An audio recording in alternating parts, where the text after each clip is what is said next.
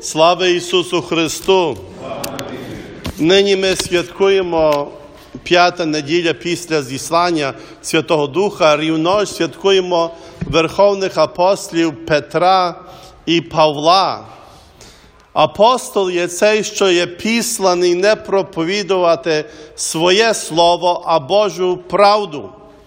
Говорити від Бога Його науку, щоб улегшити людям життя. Але, як ви знаєте, бути апостолом чи пророком нелегко. Сказати людині, що вона зле робить або зле живе, то є дуже небезпечна річ.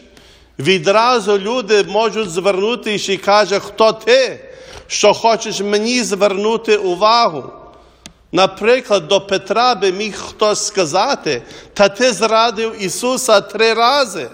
Ти втік, як твій Спаситель, розпинався, де ти був. А тепер ти хочеш мене вчити? Або до Павла. Та ти переслідував церкву. Ти людей, християн, положив у в'язничі. Мама тут, тато там, діти в іншій в'язничі. Ти був навіть присутній, коли Стефана каменували. А ти хочеш нас вчити? Люди по-дитячому відповідають, коли не хочуть змінити своє життя. Мудра людина би сказала по-дорослому, якщо то є правда, і якщо мені буде легше, я повинен слухати, навіть коли мій ворог мені каже, бо то є Божа правда. Не слухаю я апостола, або пророка, або ворога, але слухаю правду. Дитина відповідає, а хто ти такий мені то казати?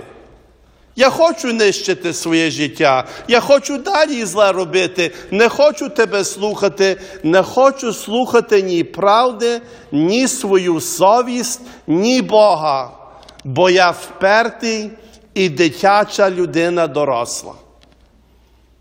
Найгірші діти є ті, що мають понад 20 років. Вони вперті. Добре ти сказала, і мудро сказала, і ми всі то знаємо.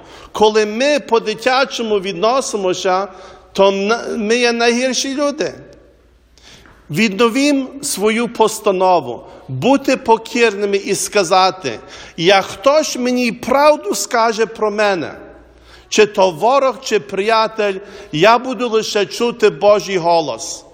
І як Петро і Павло, я буду часом звертати увагу своїм дітям, або внукам, або товаришам, і вони можуть мені сказати, а ти такий, ти така, так.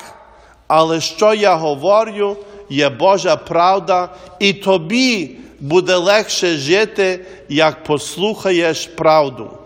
Візьмім собі від Ісуса наказ, ті, що мають вуха слухати, хай слухають Божу правду.